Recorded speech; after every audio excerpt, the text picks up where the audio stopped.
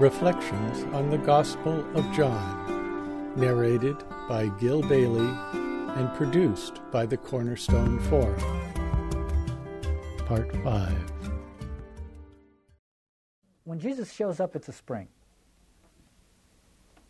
And when he leaves, it's a cistern. That's really amazing. That's really amazing. The impact of his arrival, of his incarnation, is to render the existing system, the existing source, defunct. Turn it from spring water into stagnant water, because it is, and I think it's very structurally very important to this gospel. When Jesus shows up, the temple is surpassed. When Jesus shows up, the ritual washings are done away with. When Jesus shows up, the curtain of the temple of the inner sanctum of the temple is rent from top to bottom. When Jesus shows up, conventional religion is undermined. And here, a symbol for the Samaritans' religiosity is Jacob's well. And it's a spring when he gets there, and it's a cistern when he leaves. So it's not just that he comes and says, I've got something that's even better than this, but his very arrival undermines and breaks down the healing power of what was there before him. Before he gets there, the benefits that flow from this religious system flow as the water did in that story from Ezekiel 47, flows out from the temple and makes everything perfectly healthy and abundant and all that. That's the way it is before Jesus arrives. When Jesus arrives, he shows you the other side of that, which is Psalm 69. He shows you that all of that exists because of the victim, whose face and voice you do not see or hear, and not seeing and hearing it makes all of that possible. And since the crucifixion reveals that starkly, it undermines the ability of that system to produce that kind of peace. That's a footnote, and it would take a long time to get into that. I want to go back to the question of promiscuity, psychological promiscuity, because it's the epidemic of our time, and this gospel says it is a barrier to this encounter. Jesus has to dispense with that, bring it out into the open, and dispense with it if this rebirth or this renewal is going to take place. Jeremiah is the one who speaks of the people of Israel's religious promiscuity, and he speaks of it in terms of abandoning the living water for cisterns that are cracked and hold no water. So a lot of this is taking place with Jeremiah in the background. But Jeremiah also speaks, as most of the prophets do, but he speaks of the religious promiscuity of the people of Israel in the starkest of terms. And I'll read you a passage from the second chapter of Jeremiah. It is long ago since you broke your yoke, burst your bonds, and said, I will not serve. And yet on every high hill and under every spreading tree you have lain down like a harlot. The high hills and the spreading trees were these little rural sacrificial shrines where they would go and offer sacrifices to the rain god or the gods of the crops or something else. And these things were periodically descending into human sacrifice. They were regarded by the prophets as the worst abomination because they always flirted with human sacrifice and occasionally descended into it. And this is precisely what Jeremiah is accusing the Israelites of. He says, you did this very bold and I would say modern thing. You said, no more from me, buddy. I'm not a churchgoer. I'm not a joiner. I do my own thing. I'm not going to bow down, etc. And he says, it was the twinkle of an eye before you were bowing down to whatever fashion was coming along. Completely submissive to it, thinking all the while that you were free. And then he says, look at your footprints in the valley. And the valley he's referring to is the valley of Ben Hinnom, which is the valley where human sacrifices occurred, which is the valley. Ben Hinnom, which was when it was translated from Hebrew into Greek, is the word Gehenna, which is the word in the New Testament for hell. So when Jesus speaks of hell in the New Testament, there is in the background of that human sacrifice, the place of human sacrifice. So, but Jeremiah says, look at your footprints in the valley. Why do you have to look at your footprints? Because you live in this mystified world. You don't realize what you did. Go back and look at your footprints. It's sort of like what's happening now with all those murders that took place in El Salvador. You know, it's as though a modern Jeremiah is saying to the policymakers in Washington in the 1980s, hey folks, go back and look at your footprints. See? Look at what you have done. You couldn't see it at the time because at the time all you could think of was how, you know, your opponents were these horrible demons, and your allies were the moral equivalent of the founding fathers. That's all you could see, and so you didn't notice it. So now the voice of the prophetic voice says, "Look at your footprints in the valley." And that's just what Jeremiah is saying. You've done it, folks. It's human sacrifice, and acknowledge what you have done. But the point I want to make here is not so much. The point I want to make is that promiscuity here in Jeremiah, it's religious promiscuity, leads to sacrifice. It's exactly the connection. It leads to this crazy frenzy, finally. And then he says, a frantic, underscoring the relationship between this and promiscuity. When I say promiscuity, understand, I'm not talking about sexual promiscuity. That's part of it. That's just a symptom of it. That's a symptom of some other deeper promiscuity. He says, a frantic she-camel running in all directions, bolts for the desert, snuffing the breeze in desire. Who can control her when she is in heat? Whoever looks for her will have no trouble. He will find her with her mate. Exclamation point. Irony. With her mate, meaning her mate for the next fortnight. It's complete promiscuity. Well, the reason I read that is because the biblical understanding is that there is a link between psychological promiscuity and the sacrificial frenzy. The setting in motion of the social and psychological forces that result in sacrifice. You may have seen a few weeks ago, there was a story out of Lakewood in Southern California, a little suburban community in Southern California, where there was a group of big men on campus, on the high school campus, jocks, who called themselves the Spur Posse, and they had a contest going to see how many sexual encounters they could have. And the ones with the most number of sexual encounters had the highest prestige. It was just a ranking system. And everybody in the school knew it was going on. And it didn't have, all it had to do was numbers, notches on your gun, you know, just numbers. Some of these guys had dozens and dozens of them. And some of them were with girls as young as 10, and some of them were without the consent of these girls. Okay. So this all came to light. Some of these kids got arrested and taken to jail. And last Monday, there appeared in the New York Times a little follow-up story about what happened when all but one of them got released pending investigation. Remember, Jesus shows up at the well at noon. The well is where the meeting place takes place between the man and the woman in the biblical world. Okay, and noon is the okay. There was a little echo. I think that's one of the reasons I thought of this story. It begins this way. It was lunchtime at Lakewood High School, and the big men on campus were strutting their stuff at the local Taco Bell.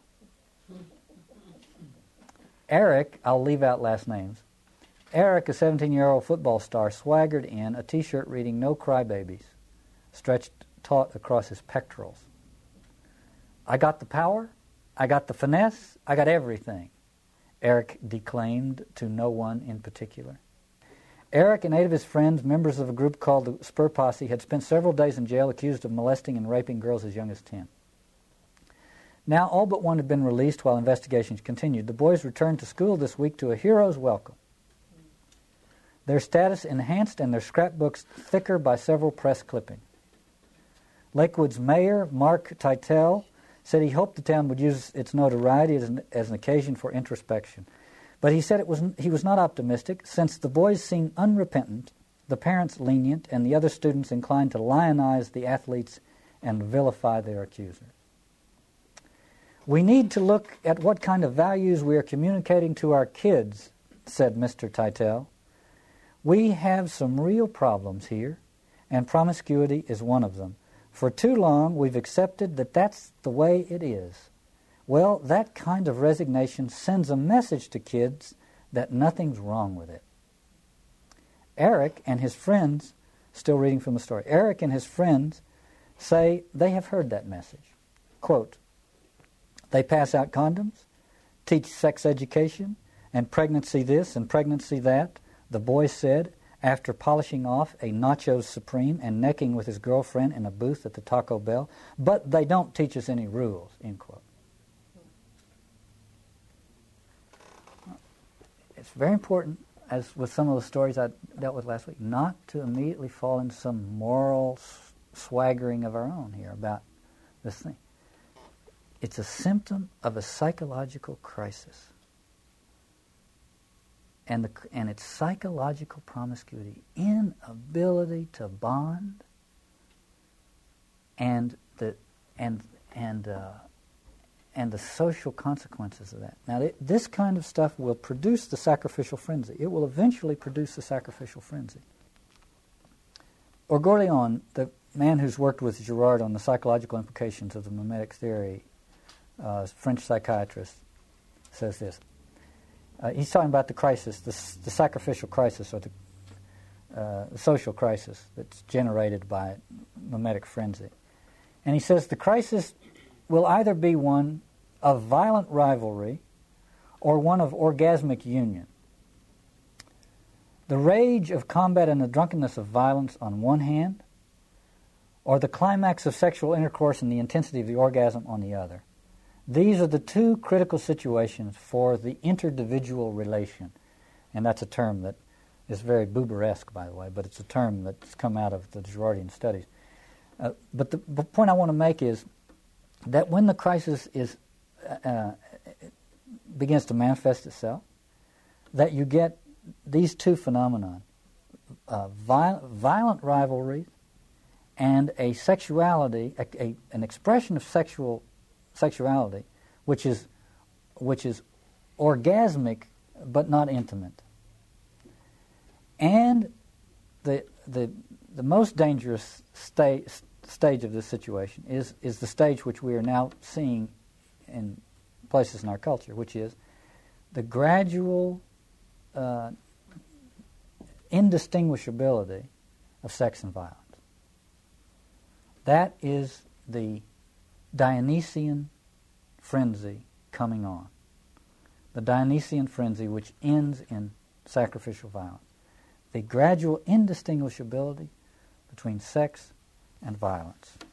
And if you think of what's happening in Bosnia, if you think of what's happening in MTV, music videos, what's happening in rap music, what's happening with Calvin Klein ads, I mean, it's all over the place. The indistinguishability between sex and violence. In the January 24th, 1993 edition of the San Francisco Examiner, there appeared a story by the Examiner's pop music critic, Barry Walters, entitled "Music Videos Turn Up the Heat," subtitled "Yesterday's Taboos Are Becoming Today's Trends." And he called attention to a music video, among others, called "Wish" by a group named 9 Inch Nails. And he said that this video was then appearing several times a day on MTV. Okay, and here's what he said about it. He describes what happens in it. The band is in a cage. The fans are all male and have that, quote, urban primitive look, parentheses, shirtless, tattoos, pierced nipples, shaved heads, in parentheses. They're crashing into each other like guys do at most heavy metal and alternative rock shows these days. But their interaction is noticeably violent and sexual. By the end, a group of fans burst through the cage with a power tool as if they're about to rape the musicians. Throughout all this, a muscled black man in loincloth is suspended from the ceiling. At the Dionysian ritual, the point at which the distinctions between male and female, between pleasure and pain, between sex and violence are swept away, is the point at which the ritual is about to settle down to its sacrificial business. Now this is very graphic, and it's a long way from the Samaritan woman's promiscuity. But we are too. We are too. And as long as we think of it as sexual promiscuity or as having to do fundamentally with a moral failure, I think we miss the psychological catastrophe that it's a symbol for. If you look at this scene that's described in this MTV video that I just read about and this story in Lakewood, you say, is there bonding taking place? Because without bonding, there's no self. Mm-hmm. Is there bonding? Lo and behold, there is bonding. It's a very crude form of bonding. And I tell you, it's a very dangerous thing. Mm-hmm. And those are the kind of bonding phenomenon that the world's in store for. Just as in that Japanese story I read at the beginning of the class, that's the kind of bonding we're in store for unless we can find another kind of bonding. Because we cannot, the self, in the midst of its deconstruction, will grasp at some bonding ritual. And if it has to be one of these, it will go for it. And in a world where there's nothing else really seriously being offered, what else? Well, the whole thing I'm trying to call attention to is that underneath the moral situation, underneath the sexual one, underneath the violence, is a psychological emergency in our time. As I said at the beginning, I think that the Enlightenment idea of individuality is collapsing, and we're in a situation where people are, with nothing underneath that, are falling into these rituals of bonding, which are primitive. It's the primitive sacrificial crisis. We're living in a world where we're facing the primitive sacrificial crisis. We're a long way from the situation in Bosnia, but the people living in Yugoslavia 5 years ago were a long way from the situation in Bosnia. Now, I'm not saying that's going to happen to us right away. I don't think it is, but I feel that we have to understand the scope of this problem, and I think that the gospel is speaking precisely to the issue at hand. It is talking about how the self reconstitutes itself in a way that is loving and sane and civil and promotes a kind of human intimacy and a communal relationships and all the rest of it. But let me just close by returning to the Samaritan woman. She says to Jesus, I know you're the Messiah. She says, I know the Messiah is coming, and when he gets here, he'll teach us everything. And Jesus says, he of whom you speak, I am. And he uses this ego eimi, the Greek ego eimi, which is the Greek translation of what the burning bush told Moses. Yahweh in the burning bush said, I am who am. The Greek translation, ego eimi. Jesus is using the divine I am. At that moment, the disciples come, and they're, like John said, the disciples return and they are amazed that Jesus is talking to this woman. But they're a little intimidated. They don't ask him about it. And then we're told the following.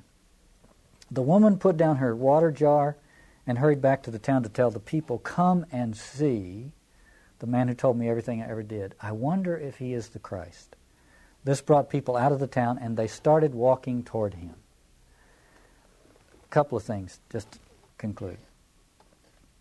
She put down her water jar. To me, that's a marvelous, marvelous surrender. Because when she said to him earlier, you have no bucket, the well is deep, etc., she's talking about how you get by, how you cope in a world which is pretty tough. And in our world, we would say, well, how do you cope with this crisis of the self? Or this breakdown, or this isolation, this alienation? How do you cope? Well, you become pretty crafty about how you get by.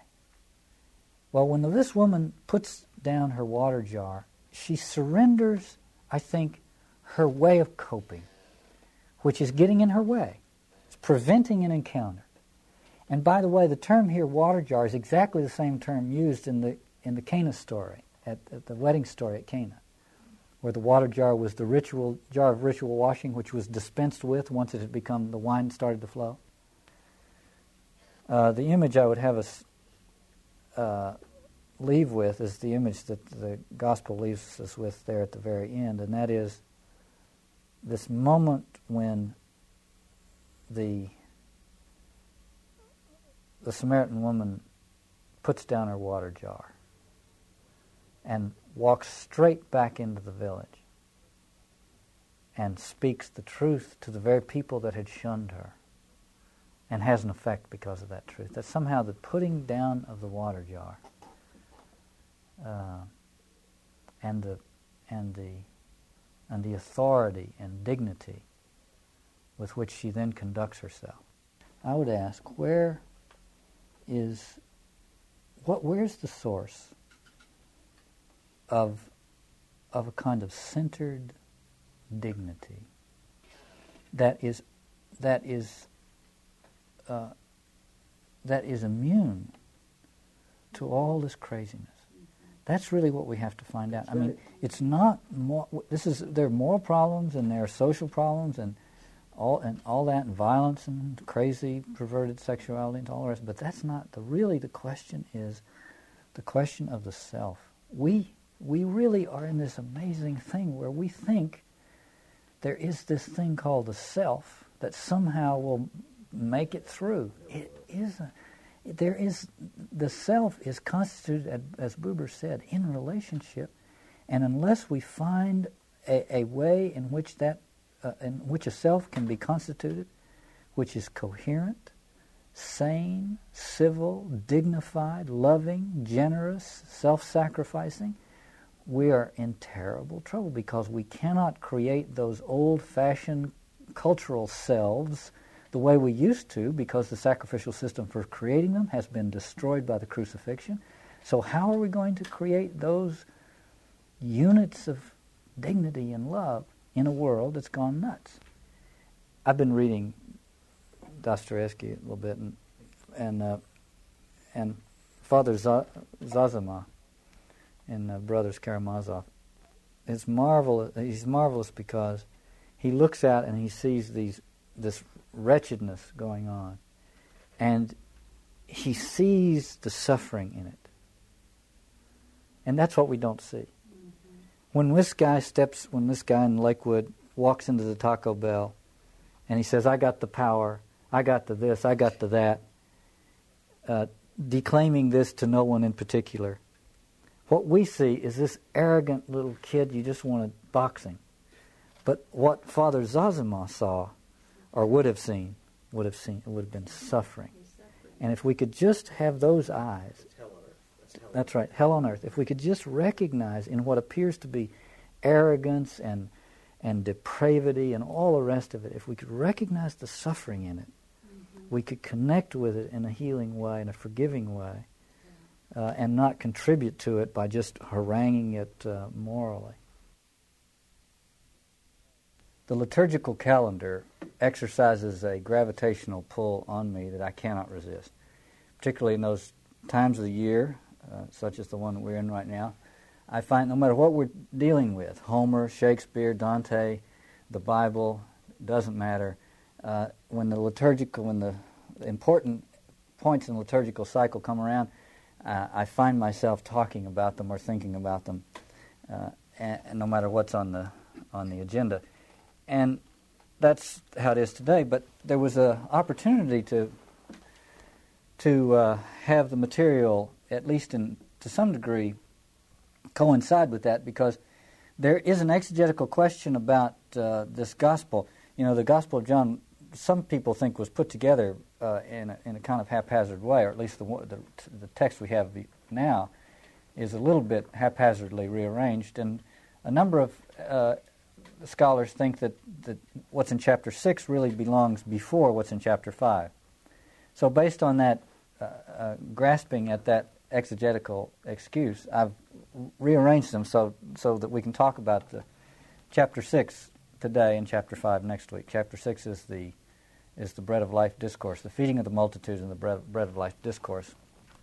And I wanted to do that because this is Holy Week, and it was Holy Thursday. One of the classes I gave this week was on Holy Thursday. And the whole question of the Eucharist comes up. And as you know, in John's Last Supper, the Last Supper is not the occasion for the Eucharistic meal so much as it is the occasion for another prophetic sign, namely the washing of feet. So if we are going to try to plumb the depths of John's Eucharistic sensibility, we have to do it with respect to chapter 6, the Bread of Life discourse. And so I thought this would be the time to do that. What John has to say about these matters is quite scandalous to the people of the first century, and I think once we peel back our conventionalities about it, it'll be scandalous to us. So much so that at the very end of the chapter 6 discourse, the evangelist tells us this: after this, many of his disciples left him and stopped going with him, which touches on one of the fears that I always have about broaching some of these subjects, that I will be forced to confess things that will cause something like parallel to that to happen here in our little sessions. I don't want to encourage that. But anyway, the three basic things going on in chapter 6. One is the feeding of the multitude, and one is the preaching of Jesus on Passover themes, and the third is the Johannine meditation on the deeper meaning of all these things. What I'd like to do is explore these things at the literal level, at the symbolic level, at the level of scriptural understanding, at the anthropological level, and at the sacramental level, which is way more than we have time for, but I want to try to do as much of it as we can. First of all, the feeding of the multitude. For John, there are no miracles in Jesus' ministry. There are only signs. What we call miracles, he calls signs. That's to say, they don't have to do with the thing itself. They have to do with its effect on people. The purpose of these signs is to change people, and not something inherent in the thing itself.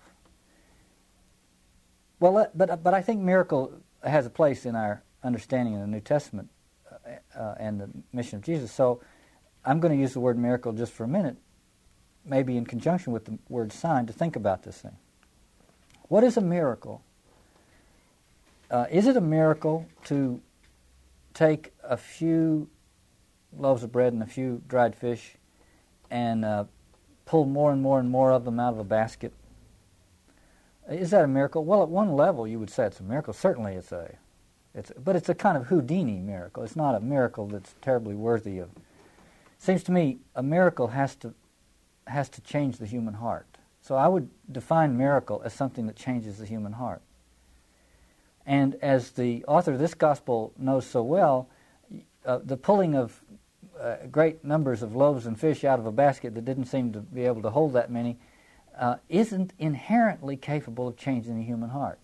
It's inherently capable of causing a great fascination, but it's not inherently capable of changing the human heart. So I don't think that qualifies as a miracle. So if there's a miracle in this story, we have to look deeper than that. And I would like to look for the real miracle in this story, which would have to be the changing of the human heart. So I will tell what I think happened. This is always arrogant, and people shouldn't even bother to try, really, because what we have is the text, and we should be satisfied with it. But I think when it comes to retrieving the miraculous event, it's worth the exercise of imagining what might have happened. So here's for what it's worth, my sense of what happened at the feeding the multitude. First of all, there's a great crowd, and they have come out to hear this religious teacher. These are religious people. These are religious Jews, observant Jews. And they have come out to hear him some distance from their homes and villages. And it's mealtime. Now, mealtime is a very delicate time for religious Jews of the first century.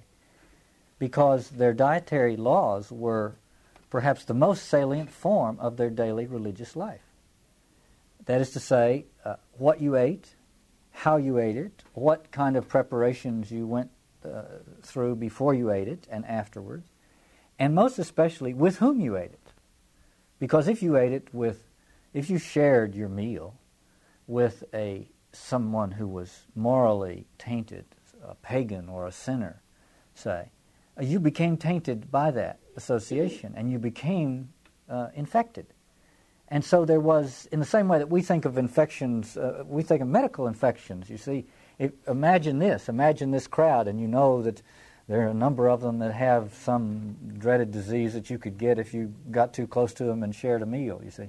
Then you get the anxiety that must have been there for the people who had come there, because they were strangers to one another by and large. And it was mealtime. And this, marvelously, this evangelist says they were milling around. So there's a crowd. That's one problem. The second problem is that they're anxious. And we know what they're anxious about, because they're anxious that they might defile themselves by eating next to someone who is less than an upright and righteous religious person. These were not modern urbanites. These were people who understood what you had to do in order to make a half-day's journey away from your home or your village. You took your food with you precisely because you had to make sure you ate the right food. So surely these people had their food with them, and it was food that had been properly prepared beforehand so that it would be within the bounds of the ritual constraints. But nobody is producing this food for precisely these same reasons, you see, because to produce it would be to begin the meal and share with whoever was in one's presence and so on. So the food, in my imagination, is still in the pouches. Except there is this one small boy, and I think it's important that it was this small boy. This is a boy who is below the age of religious maturity. You could say he's not bar mitzvahed yet. He's a young boy, and he's not aware of what lies behind all this agitation. He's not caught up in it. And out of an act of just simple generosity, he says, hey, I have some loaves and some fish. He's the only one to offer it out like that. And Jesus takes it, and he says this marvelous thing. He says, tell them to sit down. This is like musical chairs. Tell them to sit down, right where they are, right now. Stop the music. You see, and all of a sudden, the milling has to stop. One has to, Chesterton said you can make your friends and you can make your enemies, but God makes your next door neighbor. So there you are. The die is cast. And now, the sort of jockeying for position in the social arrangement, moving the social furniture around, is over. There they're sitting. And then in this gospel, because it is not fundamentally a Eucharistic symbol at this point in the story, this gospel does not have Jesus breaking the bread. That's a Eucharistic image. But I think we have to read that into this to really get the understanding of what goes on. So if you'll allow me, I'll introduce that notion. Because Jesus does distribute these loaves and fish. But I would say that he stands, in my mind's eye, he stands before this crowd, and he holds a loaf up, and he breaks it. Now, that act, symbolic act, resonates at many levels, and I want to try to touch upon them. He breaks it as an act of sharing. That is to say, when we read breaking bread, when we use that idiom, breaking bread, we mean sharing. If I break off a piece of bread just in order to put it in my mouth, that doesn't qualify as breaking. That's chewing with your fingers. It's preliminary chewing. It's not break. The breaking of bread is an act of generosity. Jesus stands before them, and he breaks a loaf of bread, and he hands part of it to this person, who's a total stranger to him, and part of it to this person, likewise, and shows this community, this group of people, this crowd, he gives them an act to imitate. He shows them what to do. He breaks the bread and hands it. And he takes the fish and likewise distributes it. Now, I want to explore a little bit what the breaking of the bread means. It means sharing, but it also means the shattering. The breaking shatters something. Remember, it involves at least the possibility of a violation of the religious code. And that religious code was all important for first century Orthodox Jews.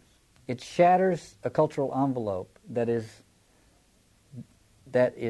centered around these dietary laws.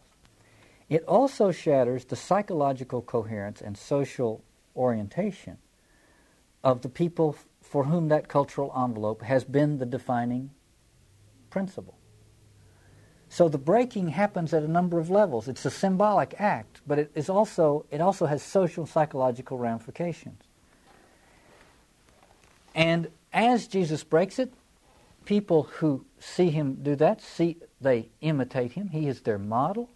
They see that it's possible to disregard these ritual strictures in order to participate in a living community, and they begin to follow suit. Slowly but surely, they are freed from the grip of their religious confines. And they begin, I say, to experience a radically new form of companionship. You know, the word means to share bread with one another. At the end, it's very important that Jesus says, gather up the fragments. I just said this breaking the bread had social and psychological consequences. I think those are the ones we have to have in our minds when we read the verse in which Jesus says, gather up the fragments. It is not enough to break those social confines. It's not enough to leave people, to break the envelope of the cultural world and to leave people without it. But one must take those fractured social arrangements and fractured psychological selves and gather them up. And I want to return at the very end of the day to this business of gathering up the fragments. But for the moment, I want to go to the people themselves begin to gather up these fragments. There's a number of ways. When I say fragments, what I mean is, here's a situation in which social and psychological reality has just been fractured because the social glue is the religious regulations, the dietary laws. It has been abandoned. The psychological grounding has been in that system, so that as the social arrangement is fractured, the psychological stability gives way. So we have a fracturing and a loosening up of social and psychological life in a dangerous way.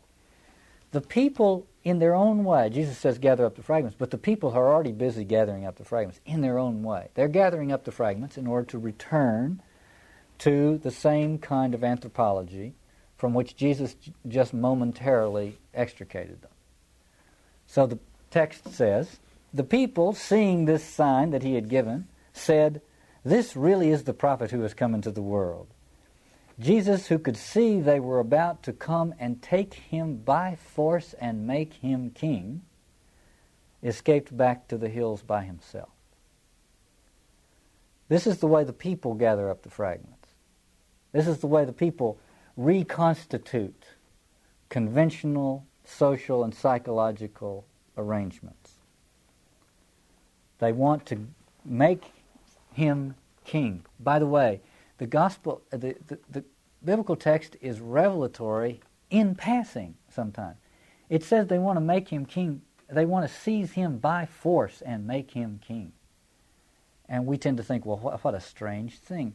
And we don't realize that that's how all kings were made in the first instance. They were all seized by force. Girard has this quip, that a king is a sacrificial victim with an extended sentence. When the crowd decides it wants a king, that's simply the crowd doing what it has to do in order to remain a crowd. And the crowd comes first and the king comes second.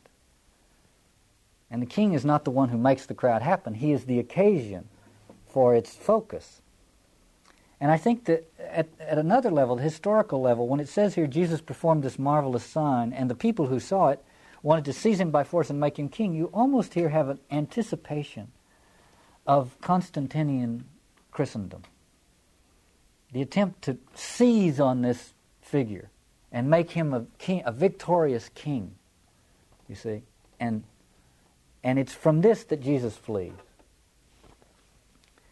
Interesting about this passage that a prominent exegete, F.F. Bruce, said this crowd constituted, in Bruce's words, a ready-made guerrilla force to anyone willing to become its leader. And verse 15, Bruce goes on to say, suggests that a leader is just what they were looking for. The moral valence of the king or the leader isn't so important. Later on in the Passion story, Pilate says, "Here is the King of the Jews," and they instantly say, "Crucify him." And he's serving the same function when they say crucify him that he would be if they were saying crown him. Socially, it's the same thing. A valiant leader channels the crowd's passions positively towards himself and the cultural falderal, and negatively towards the expendable enemies and so on. A reviled leader channels all those social passions towards himself in a negative sense. But it doesn't matter because the crowd is held together in either case. The focus of the crowd is maintained in either case. And that's why they wanted a king, take him against his will if need be. I want to pursue this just for a second further in order to take advantage of a couple of interesting etymological things. In the Gospel of Luke, there's another reference to this crowd phenomenon. And it says this: "Meanwhile, the people had gathered there in the thousands, so that they were treading on one another." Now that's an interesting reference. They were treading on one another, meaning the social agitation was at a dangerous place, where there was a kind of friction being generated, you see, tension within the crowd, which is always a very, very dangerous moment in social arrangements. And Jesus began to speak first to his disciples, and he said this: "Be on your guard against the yeast of the Pharisees." Now, it's important to notice he says that in the context of this situation. It's a social context in which he delivers that message. The crowd is so densely packed that it's beginning to tread on each other. It's a moment of particular danger, and Jesus says, it's at this moment, so to speak, that you have to really be careful of the yeast of the Pharisees. Now, the Pharisees were the keeper of the rules. The Pharisees were the upright ones, the pure ones. It was their business to make sure that the religious and ritual categories were being maintained. And you know the Greek word kategorein, the verb kategorein means to accuse. It's the root of our word category. The keepers of the categories were those people who knew when a transgression had happened, when a category had been violated, and who could point to the one who had done it, and in that gesture redefine and reinforce the category. So it's as this crowd is beginning to come together and generate a kind of agitation that Jesus says, be careful. This crowd is ripe for a Pharisaical sermon. See? A Pharisaical sermon that will tell them where the sinners are and who the righteous are and how the righteous have to behave with regard to the sinner or the sinner or sinners. And then Jesus says, in order to interpret what he means by use to the Pharisees, he says, that is to say, their hypocrisy. And I want to spend a minute or two on this word hypocrisy. one etymological understanding of hypocrite is someone who is a pretender on a stage. But that simply was not the understanding of hypocrite prevalent in the first century. There is an element of that in this, no doubt, but I think we have to look deeper at what hypocrite means. The Hippocrates, the hypocrite, the word the two roots are hupo, which means under, and crisis, which means judgment, but also crisis. We could say a hupocrisis is a lesser crisis, is a pseudo-crisis. And I think that's important. I think that's a way of recognizing that one of the effects of Jesus' ministry was to create pseudo-crises. That is to say, lesser crises to which one could resort as a way of avoiding the genuine crisis that was being precipitated by Jesus' life and ministry. A kind of his life was precipitating a kind of existential crisis into which one could be plunged were there no hupocrises available, social melodramas available as a distraction. And so the impact of his ministry was to create a crowd-driven determination to generate a pseudo-crisis, to reconstitute this question. Jesus would pose the fundamental existential question, and in the face of that, people would recoil and say, well, are you for Rome or Israel? Are you a sinner or a righteous one? In other words, a pseudo-crisis, in order to avoid that. Girard has an interesting comment at one point. He says, how to survive without prohibition. He's talking about the modern world, by the way, so it's very much still with us. He says, how to survive without prohibitions, without sacrificial misrecognition, without scapegoat victims. This is the real problem. And it is in order to avoid confronting it that our modern rituals of rebellion are perpetuated. It's exactly, in the 20th century, exactly what's happening in these stories. But there's another meaning, I think, to it's a related meaning to hupocrisis. The crisis means judgment, but it's the judgment that occurs at a moment when one's choice is decisive, or we would say critical, which comes from the same word. It is the moment when the mimetic contagion of a crowd extinguishes the moral and psychological independence of those it envelops. So a hupocrisis in this sense is a mimetic contagion. So a hypocrite would be not someone who thinks one thing and says another, but someone who simply feels and says what the crowd feels and says. You see, becomes a puppet of the crowd. Or in Jean Miguel Orgullion's title of his book, The Puppet of Desire. The puppet of the crowd. And he's a better hypocrite the more he's unconscious of the fact that he's doing that. So a hypocrite hypocrisy involves a moral, psychological, and epistemological, meaning how we come to know the world, a moral, psychological, and epistemological subordination to the contagion of the crowd, to the spell of the prince of this world, in Johannine terms, who is, as John points out, the father of lies and the murderer from the beginning. Culture, and I'm a great fan of culture, by the way, so don't get me wrong when I say this, but culture is the molten force of this mimetic contagion, and the spell-binding power of the justifying myths it exudes, cooled and coagulated into religious and social institutions. So the conventional self, far from the maddening crowd, is a product of its cultural coagulation. To a large extent, the conventional self is constituted by the same forces that constitute the culture in the original sense, which is this mimetic contagion. The conventional self has always been a hypocrite. etymologically, has always been a hypokrites, a product of the consensus reality, a product of cultural structure. The self has always been a hypocrite, a hypokrites, a product of the social contagion, either in its molten form or in its cool and coagulated cultural form. But this hypocrisy is not necessarily morally reprehensible. For the conventional self retains no more memory of the mimetic psychodynamics and sacrificial dramas upon which it depends than the child does of the womb or the birth canal.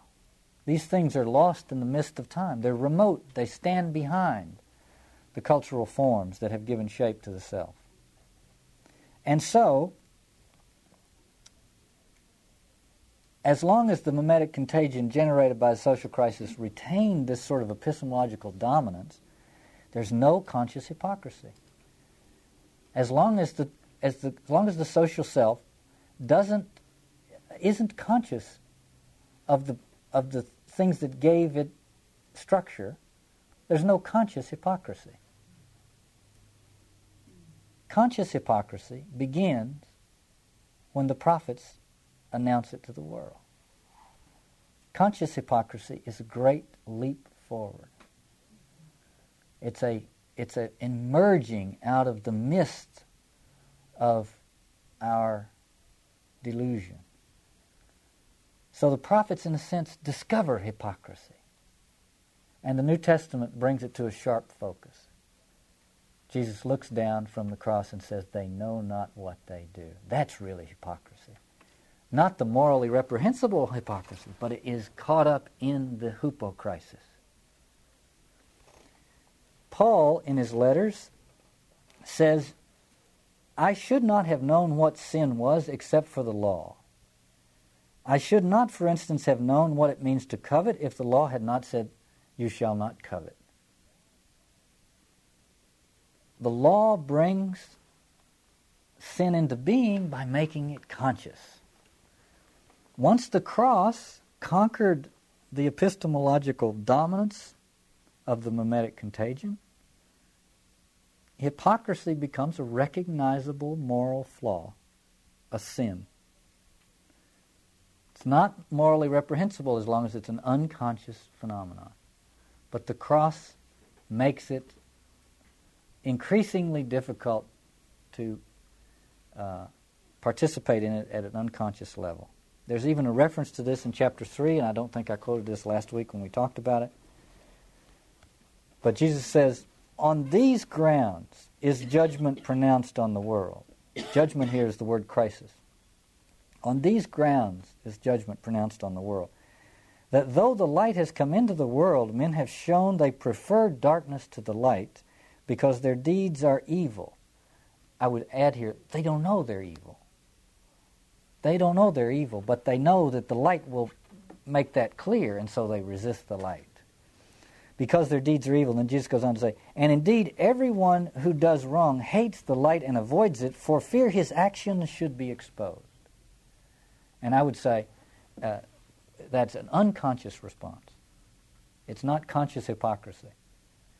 But the resistance to this revelation, to the revelation of the cross, is the resistance of we who know that it will expose certain things and make our complicity with certain conventions morally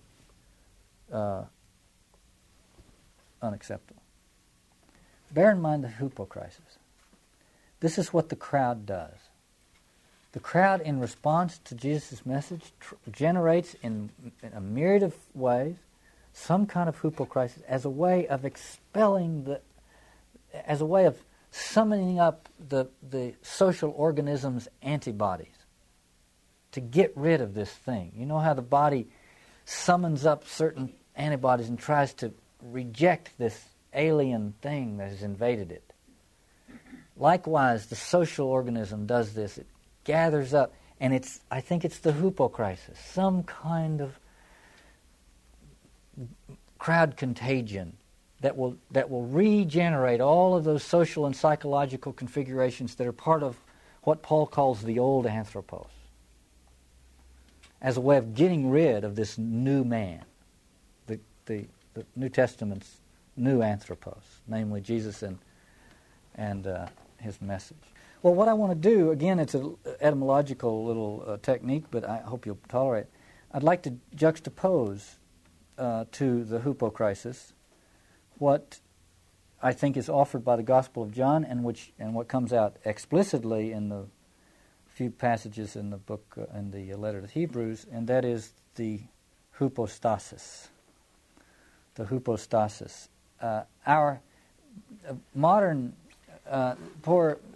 the poor devils of the Enlightenment thought that they could avoid the hypocrisis by becoming independent, by becoming individuals, and therefore resist all of this. And great and sometimes quixotic efforts were made on the part of individuals who were avoiding the crowd.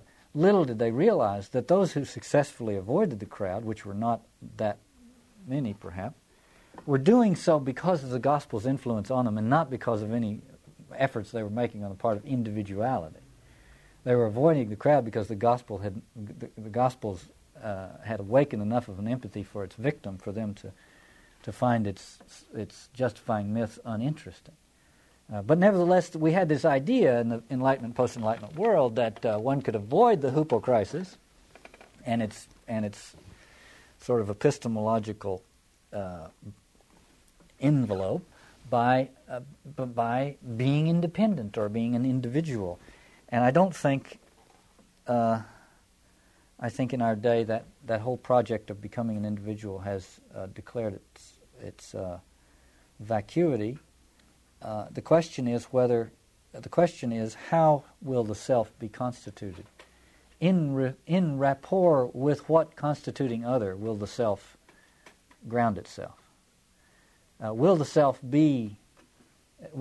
have the social contagion as its constituting other, or will there be some other constituting reality? The Christian alternative to the hypocrisis, once unconscious and increasingly less so, is the hypostasis, namely the standing under the figure of Christ, who stands under the figure of God, who is his Father.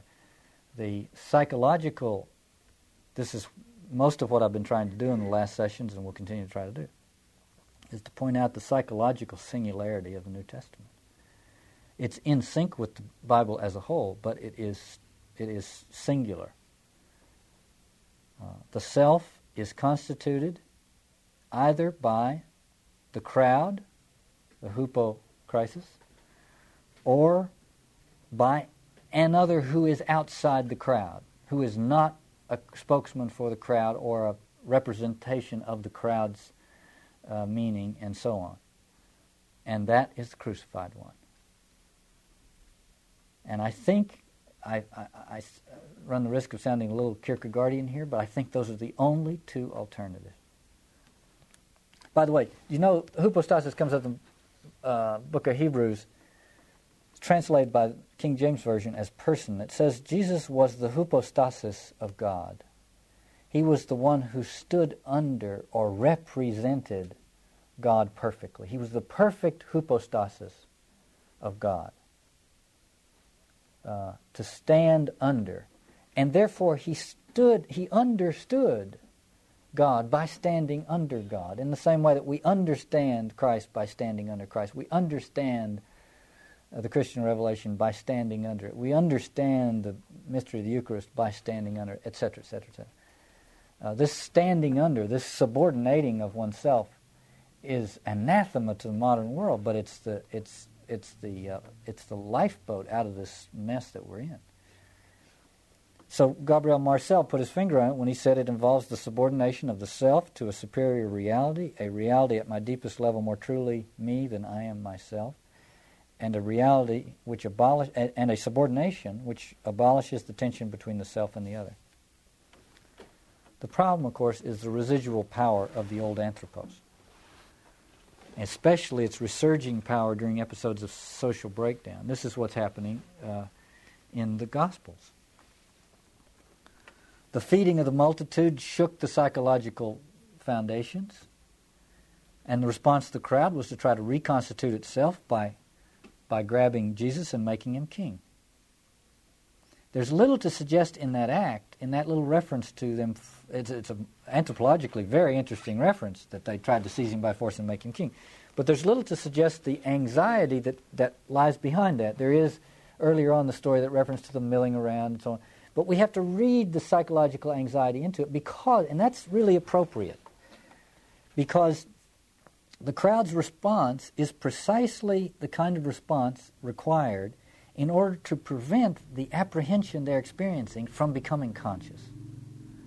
That is to say, they try to seize Jesus and make him king, not because they say, oh, I'm feeling anxiety, therefore I better satisfy this anxiety, let's create a culture again, let's have a king, let's start from square one.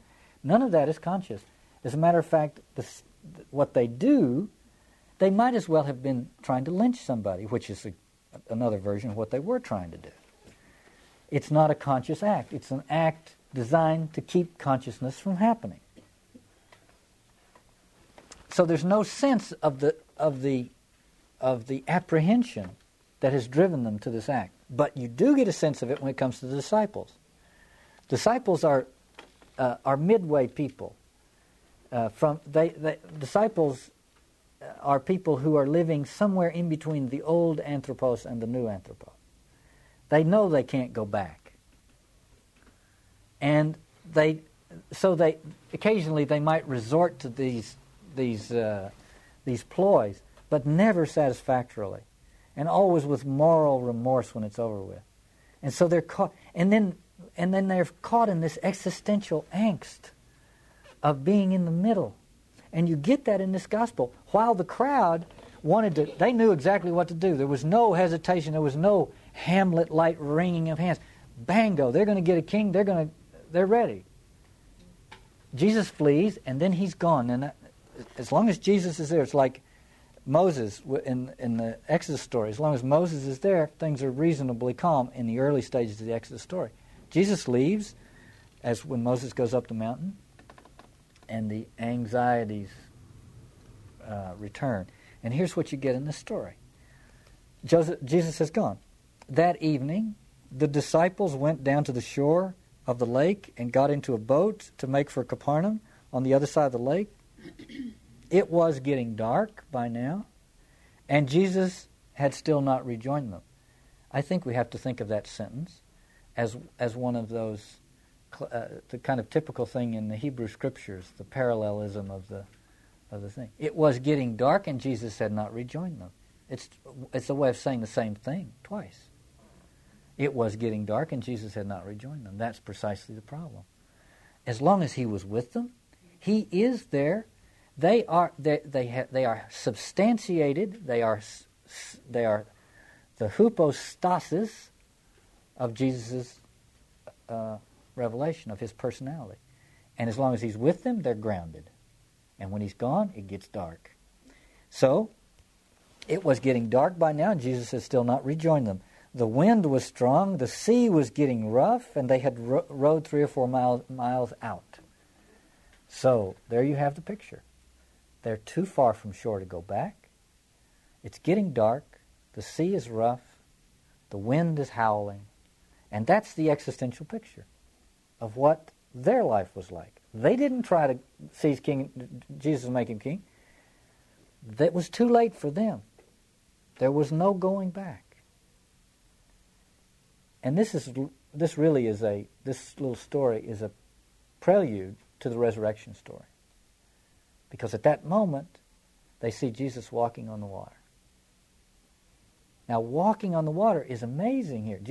Here's how it could have been. It could have been, Jesus could have come out there and said, look, guys, you shouldn't be out here. Bad weather. Be safe. Go to shore. Build a dike. Get some maps. Learn to be weather reporters. Whatever it is, Set up a system of taking care of this. Build better boats. All of it, which is a way of how do you cope with this thing? See, he just And the water, in the biblical imagination and in others, water is the primal chaos. So to be out in the deep and the sea exploding in its confusion is to be in the midst of that, see? And Jesus walks on it. He says, in a way, he says, look, you don't have to be afraid of this. You don't have to set up a conventional culture in order to avoid this. That poem of Rilke's where he says, everything is falling. I've quoted this so many times. Everything is falling. It's now fall. The leaves are falling. The rain is falling. You are falling and I am falling. Everything is falling, and there are those hands we cannot fall through. And this is, I think, the message of this. You can be in the midst of this radical instability and be stable if you are in the hypostatic relationship to your Creator. This gospel has to do, as all of them have to do, with how to live without a conventional culture. And it's very important to us that it has to do with that, because we need to know that just as fast as we can know it. Because conventional culture is deconstructing under the revelatory power of the Scriptures. He said to them, do not be afraid. I am.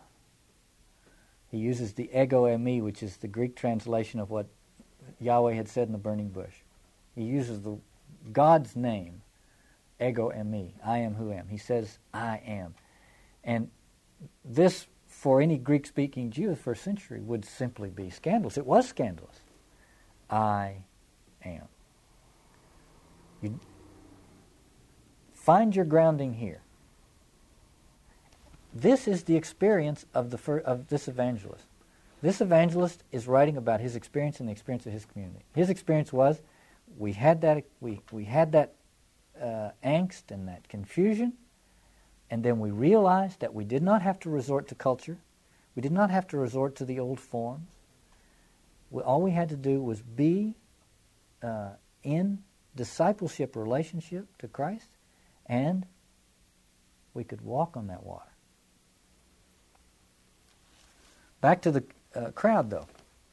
The crowd follows Jesus. They find him, and they say, and he says to them, and so they say, "Oh, we finally found you." And he says, "You're looking for me because I made bread available. You came to me because of this thing I did, but you've gotten it wrong. You think it has to do with bread." He says, "Do not work for food that cannot last." But when he says you've come for don't work for food that will not last, I think we have to read it in light of them trying to make him king as well. In other words, what we do in order to reconstitute ourselves, nourish ourselves, socially and psychologically, as well as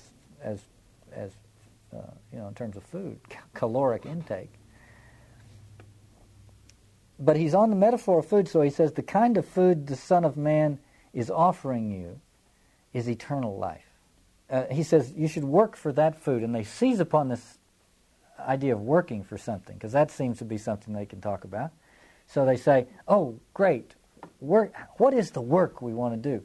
And this is a very Pharisaical. This is not a Pharisaical crowd. The Pharisees were they were a cut above the crowd in most regards, but it's a very Pharisaical response. Okay, fine, work. What's the work going to be? And he says, here's the work that God wants.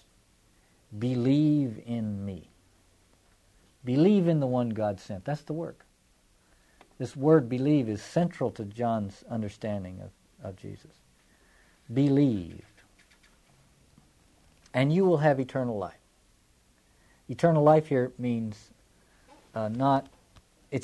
eternal life is distinguished from, say, biological life or psychological life, in that not because it lasts longer, but because it's freer.